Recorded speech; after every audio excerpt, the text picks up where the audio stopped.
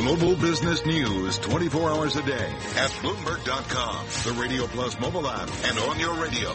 This is a Bloomberg Business Flash. From Bloomberg World Headquarters, I'm Charlie Pellet. The S&P NASDAQ lower, pulling back from records. The Dow keeps on going up 25. Little changed, up by about 0.1% to 21,735. Today's focus very much on earnings, and of course the topic we'll be covering right here on Bloomberg Markets. Facebook up 3.5%, Twitter plunging 13.2%. The 10-year down 9/32 that yield 2.32%. Gold up 10.40 the ounce to $12.59, up 0.8%. West Texas Intermediate crude up 44 cents a barrel, 49.19 on WTI. That is a gain of 0.9%.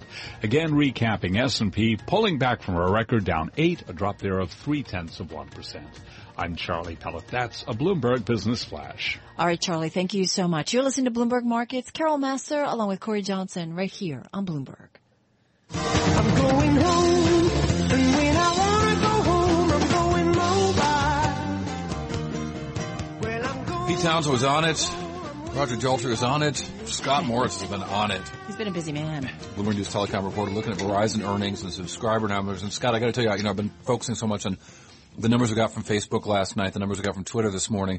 But it strikes me, Facebook's got 2 billion users worldwide. 66% of them are online every day, and they're on mobile. Mm-hmm. Mobile. Sorry, Mr. Daltrey. Mobile. So I wonder, is that good news for Verizon or is that bad news for Verizon? Well, they're selling a lot more subscriptions, so we noticed that today. But the bad news, of course, is how much can a network hold, especially now that unlimited is the flavor of the month and consumers are eating it up. So that begs to costs, right? Or how much they've got to offer, and then if they want to expand, it's going to cost them, correct? Yeah, you run into a problem of capacity. So if you are selling a lot of unlimited plans and people are using a lot of data and the traffic levels are going way up and your network's getting a little congested, you have to spend a lot of money to expand that capacity, either by buying more airwaves or just more equipment. All right. I feel like I just got a haircut. I'm showing it to my mom, and she's like, yeah, not so much. And I was excited about it. It's like, shh, the air out of the balloon. And I love my mother. But Scott, so should we not be enthused about what we just got from Verizon, or? I think what you saw here with Verizon is they're back in the game. They're swinging hard. They're winning back some of the customers they may have lost to more aggressive players like the smaller ones, T-Mobile and Sprint. So it's good news for Verizon that they have this capability to pull the lever and bring customers back.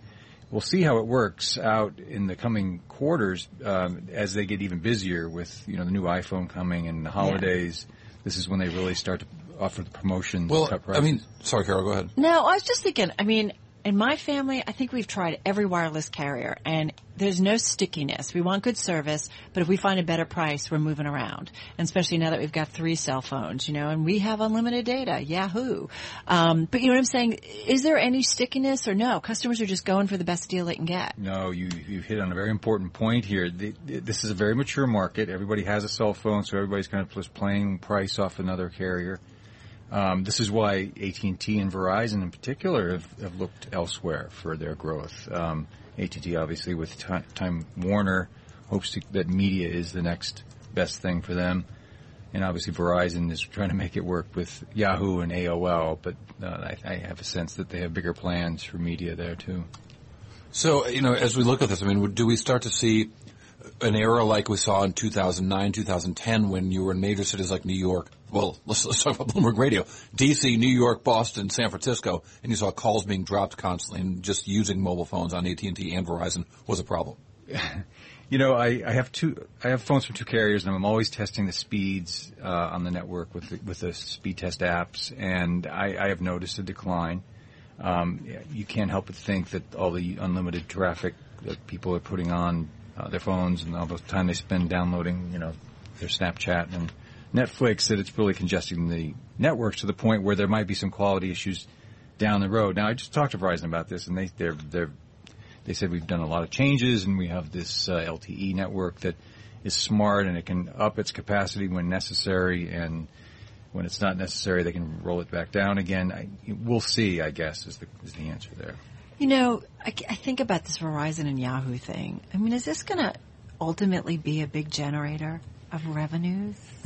Yeah, that's what I'm thinking too. Yeah. Well, it's a lot of users, and what they want to do is sell a lot of ads. Twitter has a lot of users too, and they're struggling. Indeed. And I've asked, it seems the obvious next acquisition for them is a place like Twitter, where they have a lot of followers, and it's more relevant, let's say, than AOL and Yahoo. So I don't think we've heard the end of that one.